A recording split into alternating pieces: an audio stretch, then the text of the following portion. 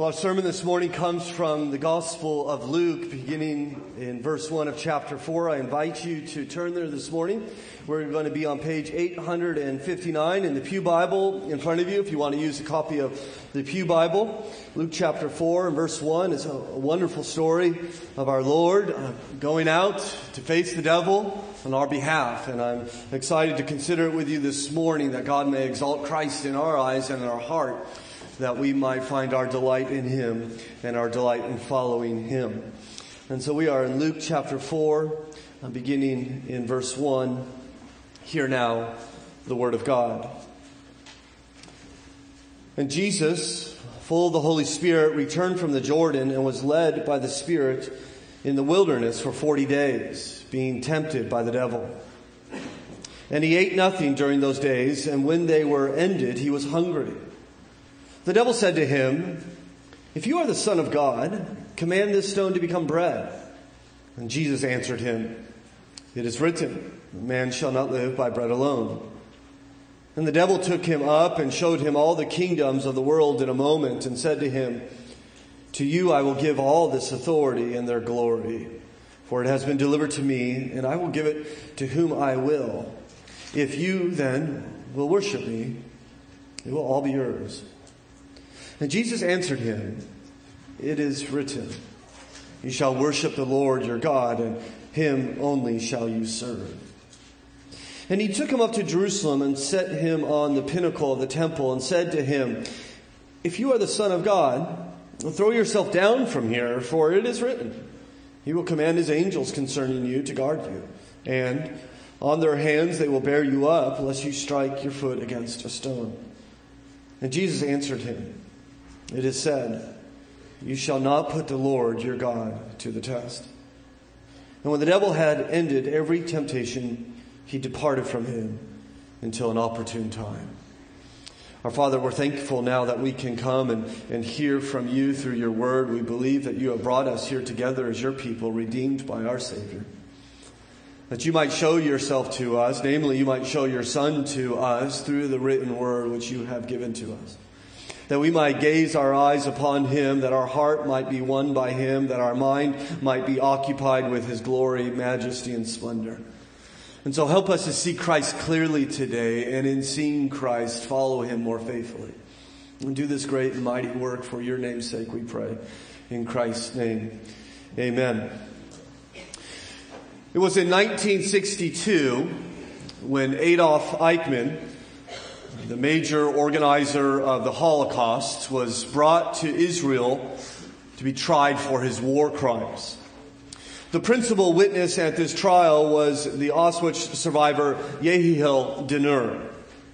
When Dinur entered the courtroom to be put on the stand to testify against Eichmann, he came face to face with Adolf Eichmann for the first time since Auschwitz. It had been 20 years.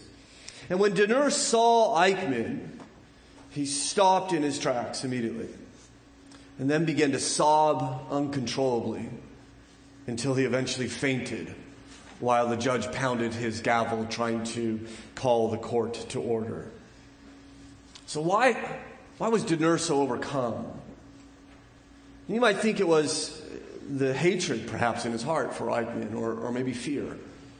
Or maybe just seeing him brought back a flood of memories that he had tried long ago to forget. But it's actually none of these things. In fact, Dinur was later interviewed by Mike Wallace of 60 Minutes. And he explained that once he saw Eichmann, he immediately realized that Eichmann was not the godlike officer that had sent so many to their deaths. He was just an ordinary man. And that terrified Dinur. He said, "I was afraid about myself. I saw that I'm capable to do this. I am exactly like he." Dinur discovered that there is, if you will, an Eichmann in all of us, and the terrifying truth about our own nature. It wasn't the horror of Eichmann that smote Dinur, the horrible revelation of self who caused this man to faint.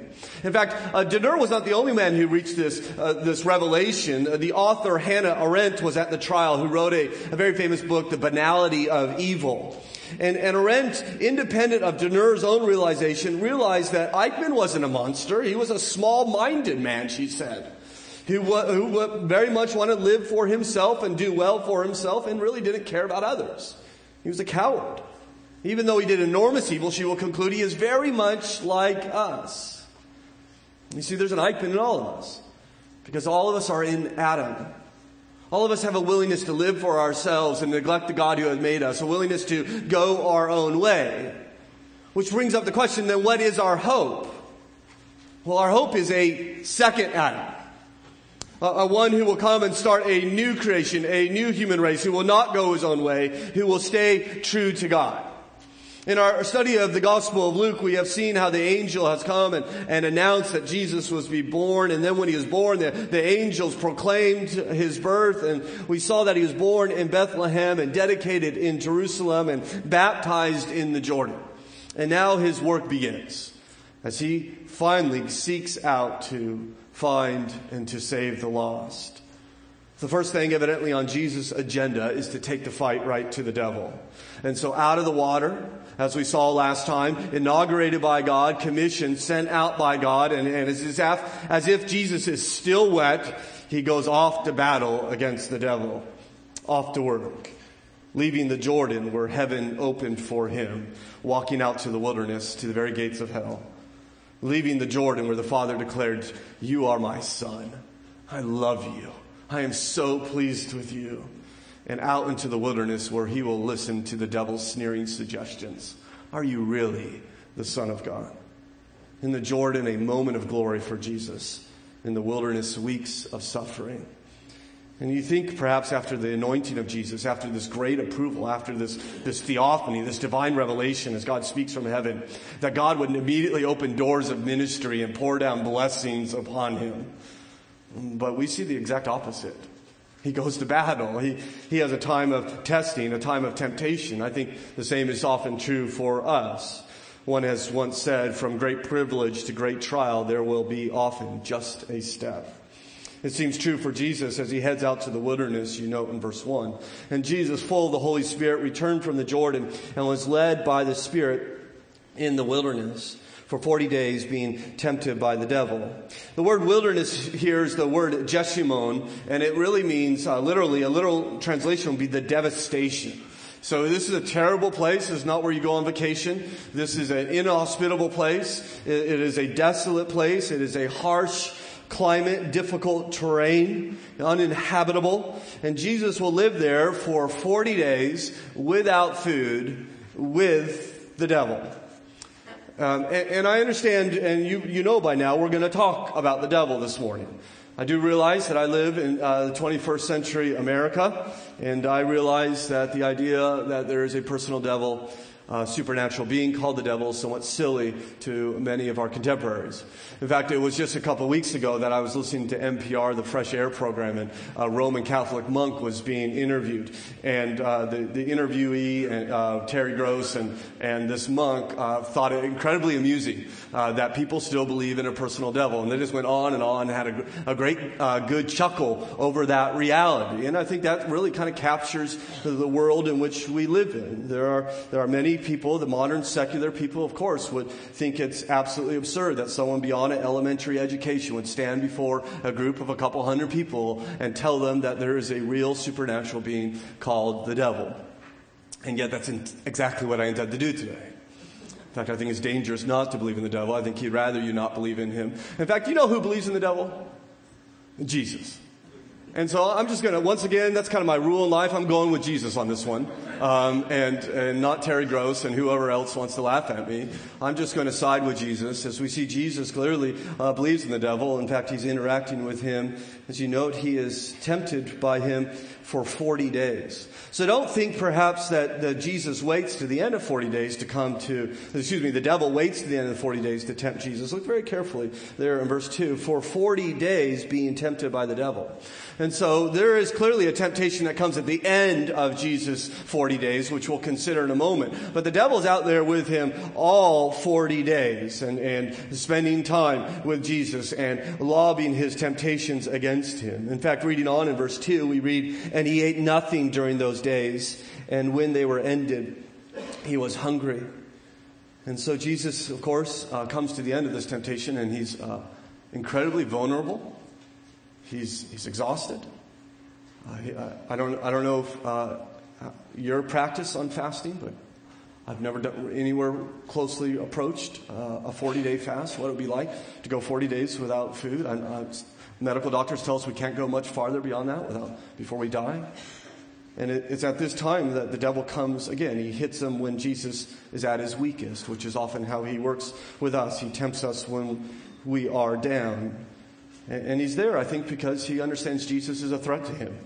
Perhaps the devil was even there at the baptism of Jesus and heard the marvelous words from the Father. It seems like he is. You'll note this as how he tempts Jesus. He seems to be very well aware of what God said from heaven. And he seems to think his kingdom is now threatened, that Jesus has come to set the captives free, and Satan's not going to let that happen without a fight. And after all, he overcame the first Adam in the garden. He should have no problem with this newcomer in the wilderness.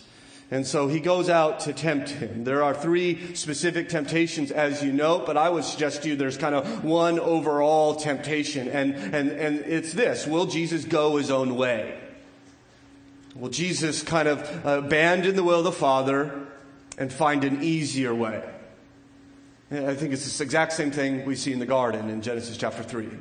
Will you go your way? Will you go the Creator's way? And so Jesus is being tempted. Do you believe God? And not just do you believe God, not just do you believe in God, but do you believe God? Do you believe what he has said? Should we trust him? Are you loyal to him? Do you have an allegiance to him? And by the way, this is not simply a temptation of Jesus, though it is that clearly. It is a test of Jesus. It's a test that God is arranging. In fact, did you see in verse 1 that Jesus, full of the Holy Spirit, returned from the Jordan and was led by the Spirit in the wilderness? Right? Mark will say the Holy Spirit cast him out into the wilderness. You see, this battle is arranged by God. The Holy Spirit is bringing him into this. The devil is going to come and tempt him, but the Father is clearly testing him. Will you follow me? Are you loyal to me? Do you have your allegiance with me? Now I'm just going to go ahead and spoil it for you. Right? He's going to follow the God. Right? He's going to obey. He's going to be loyal. He's going to reject the devil. He's going to show himself to be the righteous and faithful Son dedicated to the Father. And therefore, before Jesus begins his ministry, we have now, as we read the Gospel of Luke, no doubt that he will faithfully obey and follow and complete the mission that the Father has given him.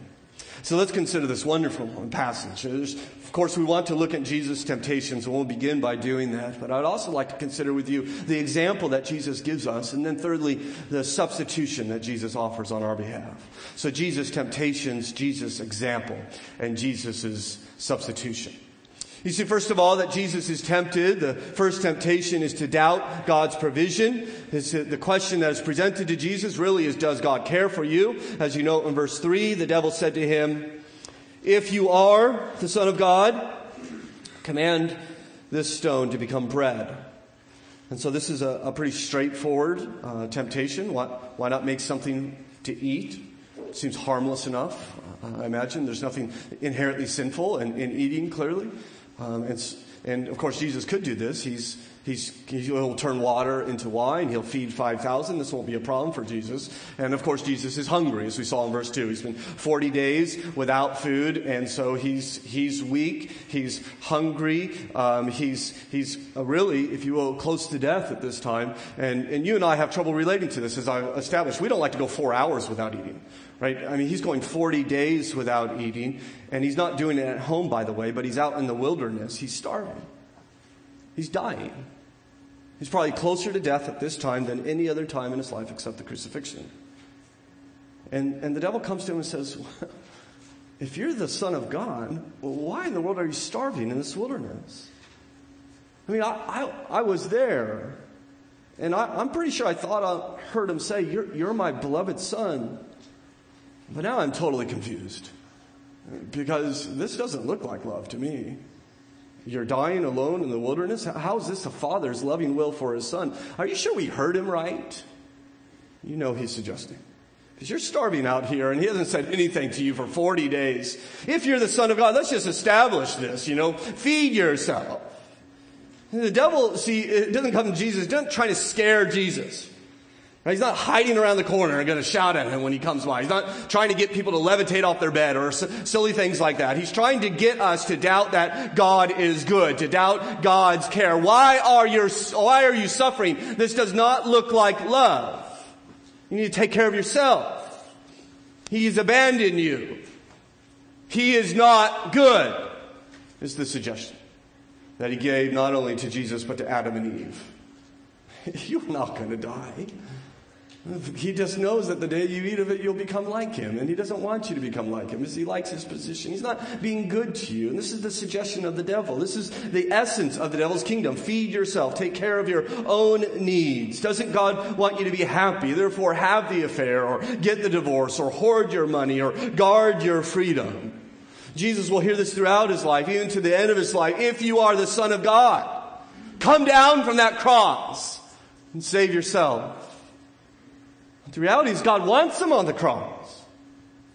God wants him in the wilderness. God wants him in this difficult and hard place. And Jesus will, even in the midst of his suffering, trust and obey God as he responds in verse 4. And Jesus answered him, "It is written, man shall not live by bread alone."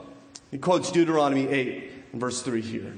There's a time in which Israel is grumbling, not because they don't have enough food, they have plenty of food. But they just don't particularly like the food that they have.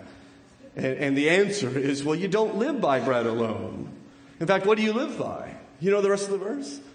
But by the very words that come from the mouth of the Lord. Every word that comes from the mouth of the Lord. You see what Jesus is saying? He said, look, Satan, I'm not going to turn this stone into bread because I don't live off bread. I live off the word of God. And I may be hungry now, but God's word said to me, you are my son and I love you and I'm pleased with you. And even in the midst of hardship, that is true. I believe it. I may be desperate for food, but I know God loves me. I know God's will. I may not understand why I'm in this hardship or this difficulty, but I will follow him. He's led me here, and I will wait till he releases me. And Jesus trusts God and trusts the word of God. We are made to follow the will of God. We're not made to follow our own cravings. We've gone astray. Each one of us have gone our own way. We are made to find God's word and our delight in God's word. I wonder if some of you here today even feel like you are in the wilderness. Some of you feel like you're in the midst of hardship and difficulty, and you're wondering, why am I still single? Why don't I have a job? Or why is my job a dead-end job? Or why is it not fulfilling? Why is my health like this? And we feel like we were wondering, why am I in the wilderness? And we may not have the answer to that question, but we can answer it this way. We can tell you that God wants you to trust him in the midst of it. That his will is better for you than food. It's better for you than ease and comfort. Christ clearly knows that. He won't doubt God's provision. But he also will not doubt, he's secondly tempted to doubt God's plan, which of course he will not. The temptation is God's plan the best. Note verse 5. And the devil took him up and showed him all the kingdoms of the world in a moment and said to him, to you I will give all this authority and their glory, for it has been delivered to me, and I will give it to whom I will. And so we go from the incredibly mundane, stones and bread, to the marvelous. All the kingdoms of the world, and somehow he gives them this vision that shows him the glory of all the kingdoms of the world. Just not Judea or Rome, but all the powers, the unknown kingdoms, Egypt and Europe, and perhaps future kingdoms, the Ottoman Empire and the USSR and the United States of America. And there's this fantasy-like vision, and the devil comes to him and says, you know, all these nations are ready to abandon their idols and hail you as king. You see the glory of their military might and their royal treasuries and their cultural advancements and their technological achievements. All of that can be done in your honor, Jesus. All the gates of the kingdom will swing open and they will all bow their knee to you in allegiance. I can give it to you. I can give it all. Now, of course, please remember that the devil's a liar. Now, he's a subtle liar. He mixes truth with lies. And he certainly has power in this world, and we see his influence perhaps everywhere we look. But the world's is not his. The kingdoms are not his. He rules by permission, not by possession. He's on a leash. And so he's lying to Jesus. But it is, of course, a very tempting lie, I think, because what he's promising Jesus, he's offering him a crown without the cross. I mean, you could win the world without a pinch of blood or an ounce of pain. I mean, after all, haven't you come to establish your kingdom? I'll just give it to you. You don't have to work for it. You don't have to die for it. I could get you the kingdom. So without the cross, I ship direct. Like overnight delivery. I will get it to you right away. There's no betrayal. There's no poverty. There's no flogging. There's no arrest. There's no spitting. There's no crucifixion. There's no murder. I'll give it to you. In fact, do you know in Psalm 2, the Father says to the Son, ask of me, and I will make the nations your heritage and the end of the earth your possession. And here comes the devil and says, listen, I got a better deal for you. You see, the devil's trying to be Jesus' benefactor, right? If you're the Son of God, why do you have to go through this hardship?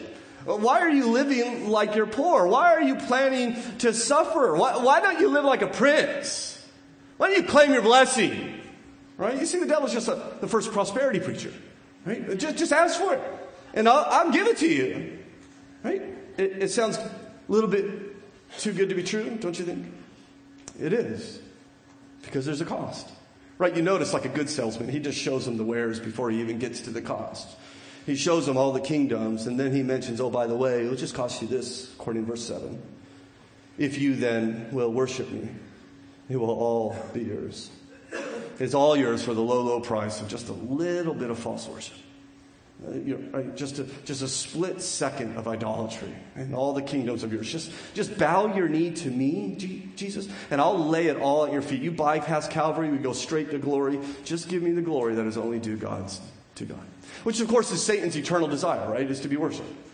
It's to be elevated, to be exalted, to be the Lord of the Son of God himself. And at the core here, the temptation is, will you go your way or will you go God's way? Is Jesus committed to the Father or is he committed to himself? And I really think that's a question that lies before us all the time. I think we're always answering this question. Who are we committed to? Ourselves or the Father or for God? I really think there's two kingdoms vying for our loyalty, our allegiance. And many people, I think, live in this world and they say, I live for me. And other people are supposed to live for me and meet my needs. And that seems to be the essence of the devil's kingdom. And yet there's another kingdom, isn't there? That the kingdom of God that says, I live for God. And therefore my life will be poured out for other people. And that represents the kingdom of Christ. Satan says, get your power and your influence and your resources and use it to meet your needs. Jesus says, I have power, resources, and influence, and I'm going to use my power to serve others. And I think that's what's happening in all these temptations. Even in the first temptation. I don't know if you noticed, but the fast is over. Did you see that? Look in verse 2 again. For 40 days being tempted by the devil, and he ate nothing during those days. And when they were ended, he was hungry. So the fast is over. The 40-day fast has ended. And it's at this time that the devil comes and says, why don't you turn these stones into bread? And Jesus refuses. You know what? Jesus always refuses that request. He never, not a single occasion, uses his miraculous power to benefit himself. Right? He'll use his miraculous power, but never for his own gain. Right? You see Jesus looking for food. He's out there picking heads of wheat and eating them. He's never creating food for himself. There was never a time when, Jesus is out in the field sleeping. Don't you think he had restless nights? Don't you think at times there's a rock in his back and he thinks, maybe I'll just float an inch off the ground, I could really use a good night's sleep. Right? What's wrong with a good night's sleep? But not a single time. Jesus never, in any time, will use his power for his own gain. He'll just use it to meet the needs of others. Satan, on the other hand, says you should use your power and your influence and your resources the way a normal person does, for yourself. Let it terminate upon you, but Jesus will only serve God. I think you're constantly choosing which kingdom to follow. I think you're making choices all the time. And I think when you go one way, you become more like its leader, and when you go the other way, you become more like its leader.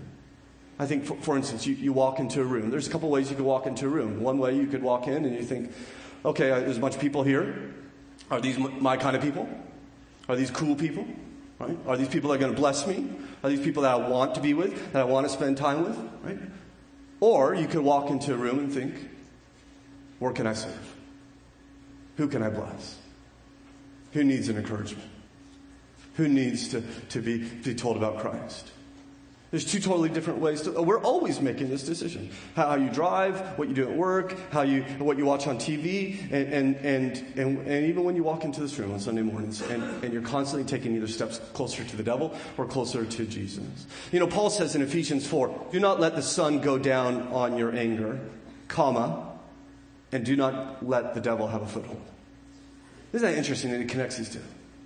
Right? He says, don't hold a grudge. Don't be thinking, oh, I can't believe they did this to me. Right? Because then life becomes about you. And what Paul's saying, once you begin to do that, you begin to give the spiritual opposition outside you an opportunity to work in you. You give them a foothold to take you places you'd rather not go. And you'll find yourself surprised that you can't let go of your anger. And all of a sudden it gets the best of you, or things are not, you're doing things that you normally would not do because the devil has a foothold. He's dragging you in that direction. And listen, evil's not simple. There's a satanic kingdom, and when we choose it, we actually become more like it. We can become a monster. And every time you take a step one way or another, you keep a grudge perhaps, and you nurture self-pity, or you're going to become more and more like either the devil or God. And Jesus seems to be aware of this. For in verse 8 he says, and he answered him, it is written, you shall worship the Lord your God and serve him, and him only shall you serve. He's quoting Deuteronomy 6:3, when the people were tempted towards idolatry, and God's word came, says, God alone is worthy of your allegiance. In fact, as for the kingdoms, you know, Jesus is going to have those kingdoms, isn't he? He's going to rule those kingdoms. And the kingdoms will be given to him not by the devil, but by his Father. And his loyalty and allegiance to God and his Father's will one day be rewarded, and he will receive it. And yes, every knee will bow to him, including the devil. And they will all bow to King Jesus, whether in heaven or on earth or under the earth. The third temptation is that Jesus is tempted to doubt God's protection. This is interesting as the devil once again moves Jesus to another location, this time to the pinnacle of the temple, as we read in verse 9. And he took him to Jerusalem and set him on the pinnacle of the temple and said to him, if you are the Son of God, throw yourself down from here, for it is written, he will command his angels concerning you to guard you. And on their hands they will bear you up, lest you strike your foot against a stone. And it's almost like the devil says, oh, I could tell you like the Bible, Jesus. Well, I like the Bible too. In fact, let's have a little Bible study up here as we stand upon the roof of the temple. And it's most likely, many people at least have speculated, that he is at the place of the temple called the Royal Portico, which is a 450-foot drop to the Kidron Valley. The ancient historian Josephus would say, if anyone looked down, his eyes would grow dizzy, not being able to reach so vast a depth. And it's almost as if there they stood, Jesus and the devil on the southeast corner of the temple, with the wind in their robes, as they talk about Scripture. The devil clearly knows his Bible as he quotes Psalm 91, which a famous psalm celebrating God's faithfulness, God's protection to his faithful. And the devil seems to think, well, you've quoted the Bible quite a bit. Now, let's see if you actually believe it. Right? Let's see if you trust it. Let's see if he's trustworthy. So why don't you show me? If you're the Son of God, and this is what the Word says, why don't you just throw yourself down? Let's just let God prove it. Of course, this is a misapplication of Psalm 91. The Psalm says, if you serve God faithfully, that he will help you in times of need. It does not say, stand in front of a train or drink poison or handle snakes and God will come to your rescue. We're not to put God to a test, as Jesus tells us in verse 12. And Jesus answered him, it is said, you shall not put the Lord your God to the test. Once again, quoting Deuteronomy, this time chapter 6 and verse 16. It was a reminder to the nation of Israel as it enters the land not to test the Lord. When Jesus says, I don't need to test God, I don't need to manufacture some sign, I trust him. You see, it's the person that doesn't trust God that puts tests before God to see if God's faithful. To trust God is not a sign of faith, it's a sign of a lack of faith. And if you're unsure, you devise experiments for God to pass. And of course, we don't stand on buildings, but we do say things like, well, if you love me, then this will happen. Right? And there's always a then. My kids will turn out okay, I'll get the job, I'll get the girl, or whatever it is, right? If you love me, this will happen. That's not faith. That's a lack of faith, and it's actually sin. The Bible tells us that Jesus heard of the Father's love, and that was enough for him. He doesn't need to manufacture something for him. In fact, one day he will actually put his life in the hands of the Father. He will do it while he hangs upon Calvary's cross and cry out, "Father, into your hands I commit my spirit." But he won't do it until that day, and he will do it on that day in obedience to the will of God the Father, not because he's creating some artificial stunt for God to prove himself. And God will prove himself. Because 3 days later, that Son of God, just as God has promised, will rise from the dead and ascend into heaven and reigns as Lord, the resurrected Lord. And so Jesus passes this test, the devil's temptation. He does not doubt God's protection. And then finally Jesus says, "Devil, why don't you just get out of my face?" As we see in verse 13, and when the devil had ended every temptation, he departed from him until an opportune time. Game over. Battle won. The devil leaves, of course, but he will come back. In fact, in our study of Luke, we'll see all the time. He's going to hit him twice in the Gospel of Luke, even in chapter 4, even. It's not going to be long before the devil comes back. But the point is that Jesus is faithful. He came to obey God. He's not going to go his own way. He took the devil's best when he was at his weakest, and he triumphed. And in doing so, he gives us this incredible example. In fact, we really see the devil's tactics here, I think. I think the devil comes at us the same way. I think he has a limited playbook. I think he's constantly coming to us, and he's doing what he did with Jesus. He's trying to make good things in our life into the ultimate things in our life. You notice he never came to Jesus and says, "Hey, why don't you commit murder or steal?" He didn't come to Jesus with a dirty magazine and say, "Hey, look at this." Right? These little games that sub-devils play. He came to Jesus skipping over all those things and tries to get Jesus to take good things and prioritize them over God. After all, what's wrong with bread? Or the kingdoms of the world? I mean, you and I are not fit to rule, but clearly Christ is. He's come for the kingdoms. He's come for the nations. And what about, I want to know how much you trust God and how much God cares for you. Right? In the face of there's really nothing inherently evil about the requests in which the devil is asking. He's just wanting Jesus to take something that's good, that we would all say is there's good in all these things, and just place them over God. And that's how he tempts you and I. He takes bread and jobs and marriages and children and plans, and he wants them to make the ultimate thing, something you must have.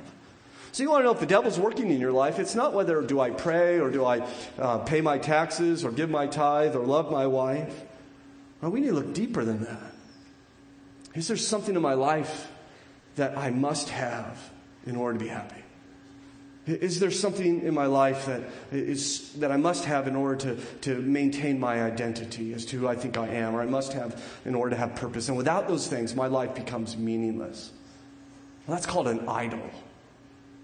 And that will lead you astray rather quickly.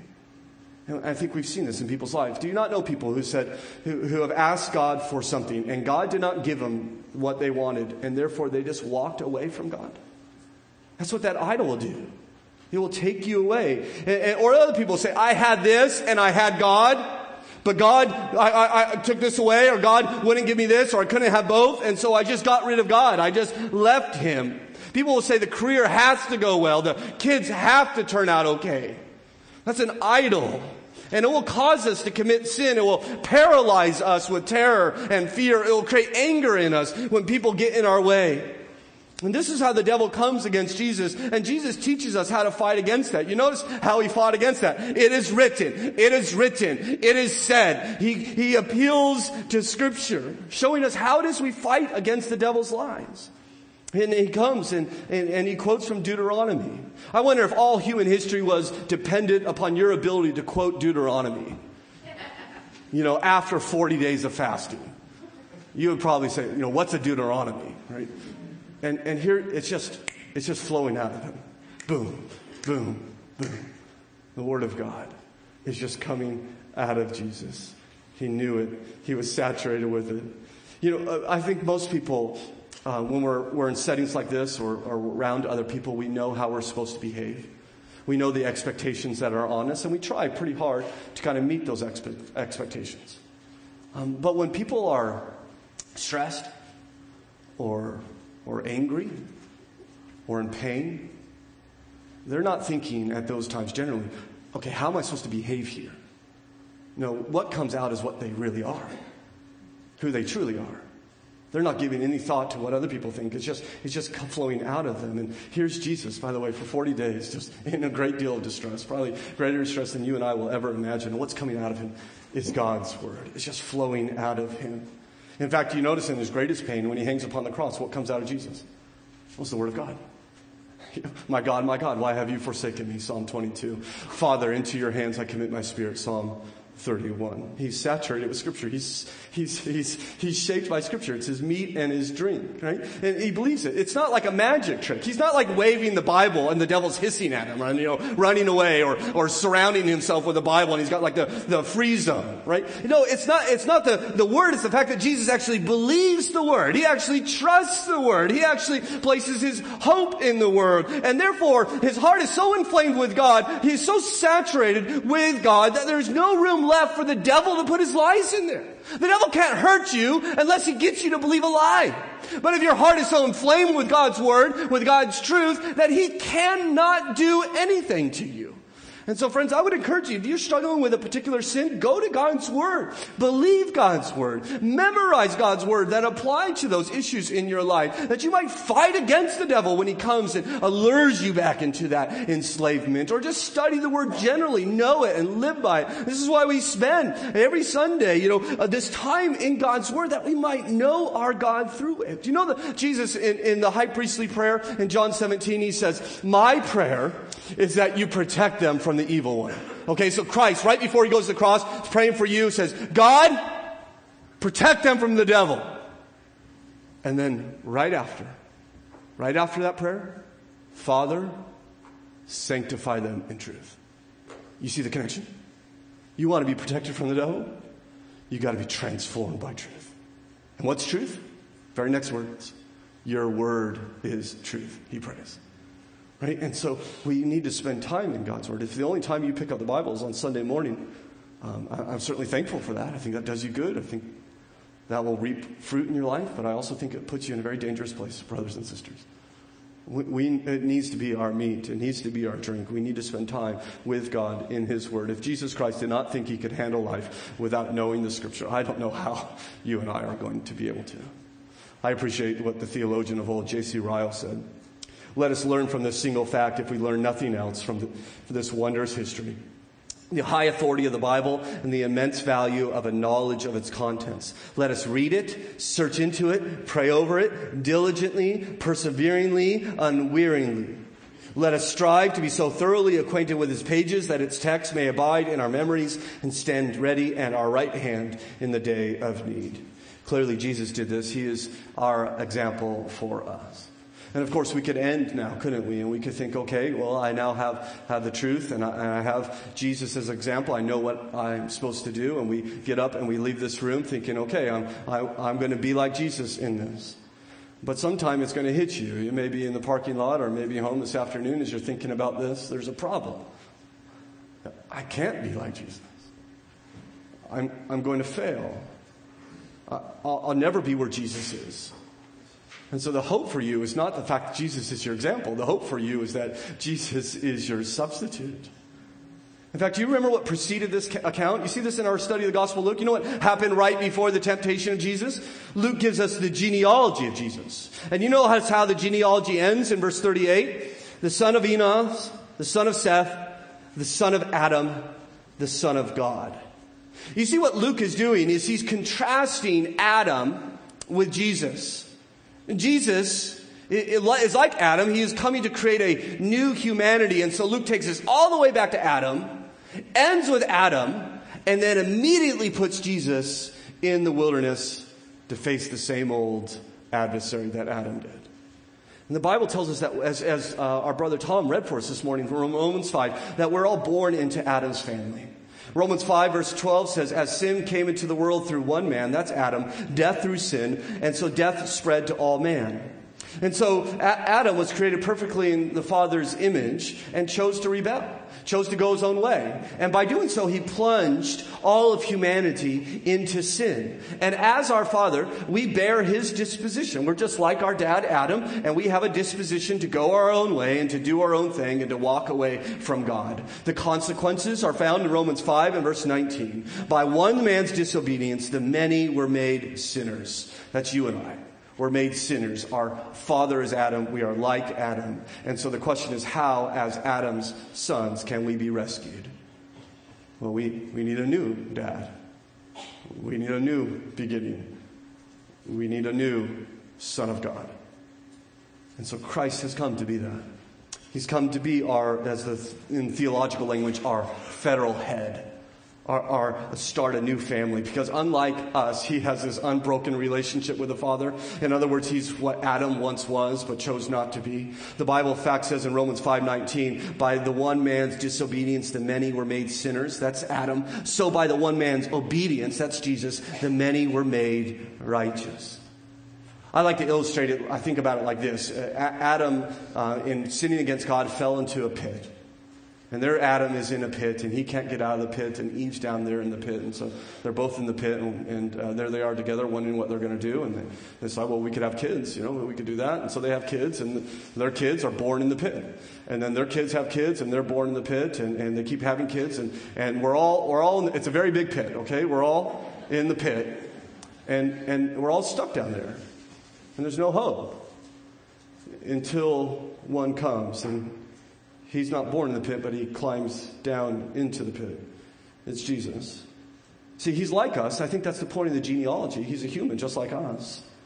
But the difference is he's God.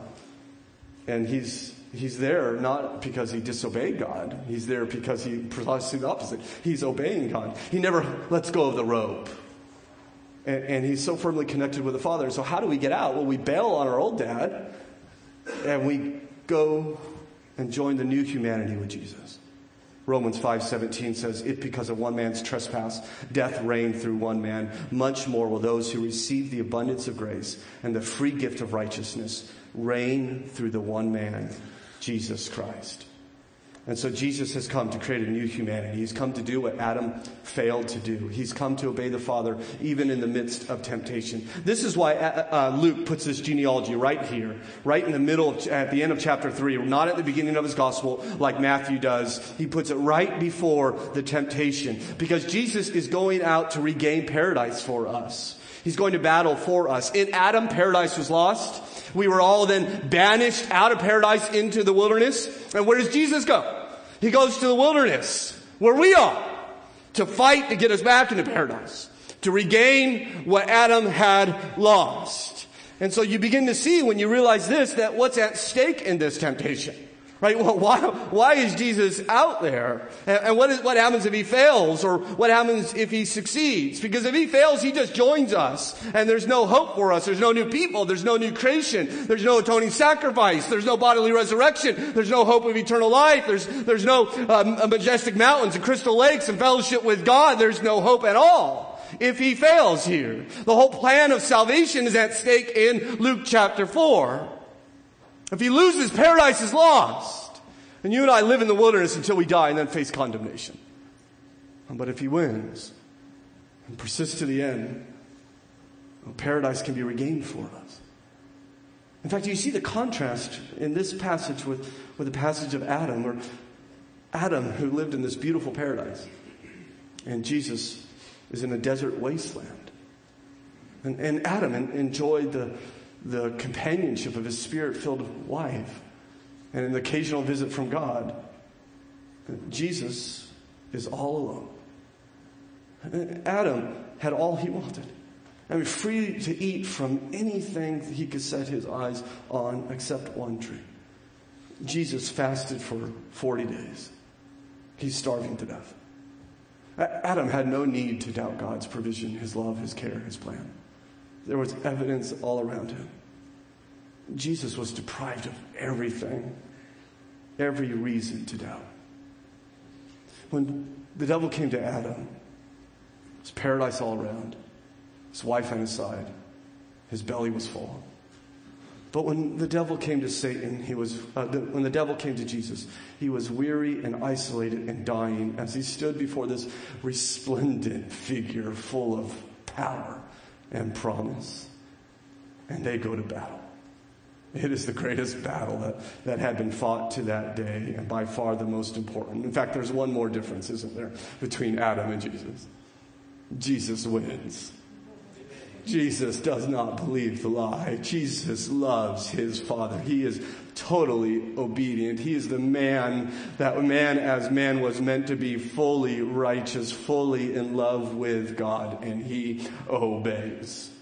And off the devil goes. It's not the last battle. But the writing's on the wall now, isn't it?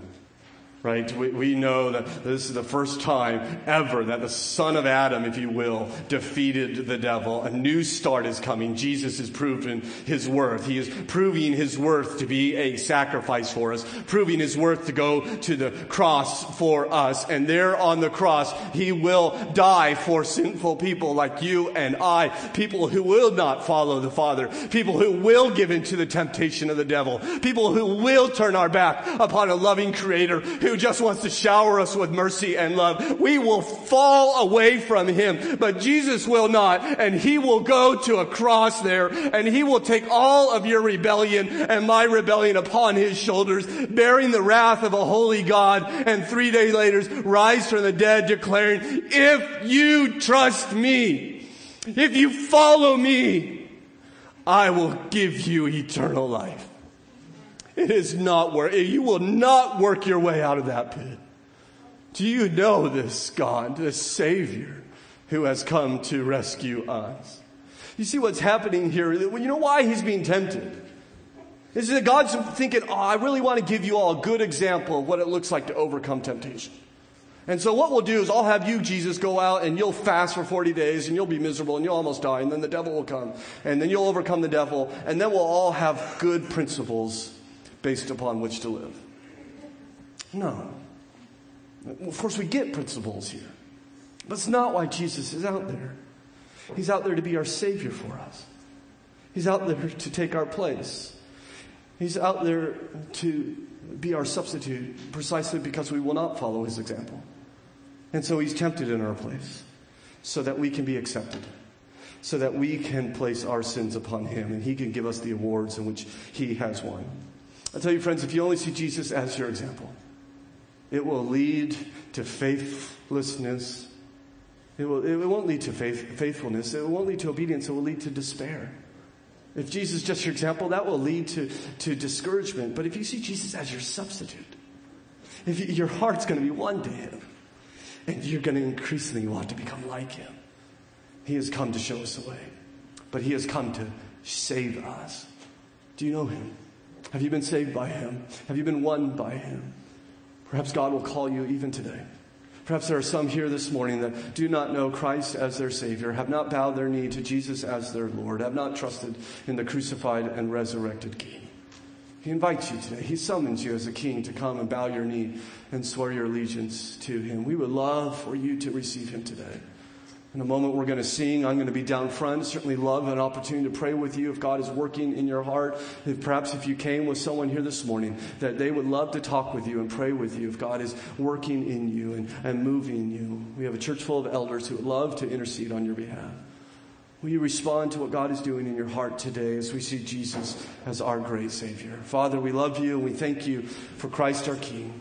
We thank you that he is victorious. We thank you that he has done what we could not do, that he has stood his ground. He has declared his allegiance. He has promised and shown his loyalty to you, that we who are disloyal, that we who are faint-hearted might have eternal life, might be adopted into your family, for Christ has done our work for us.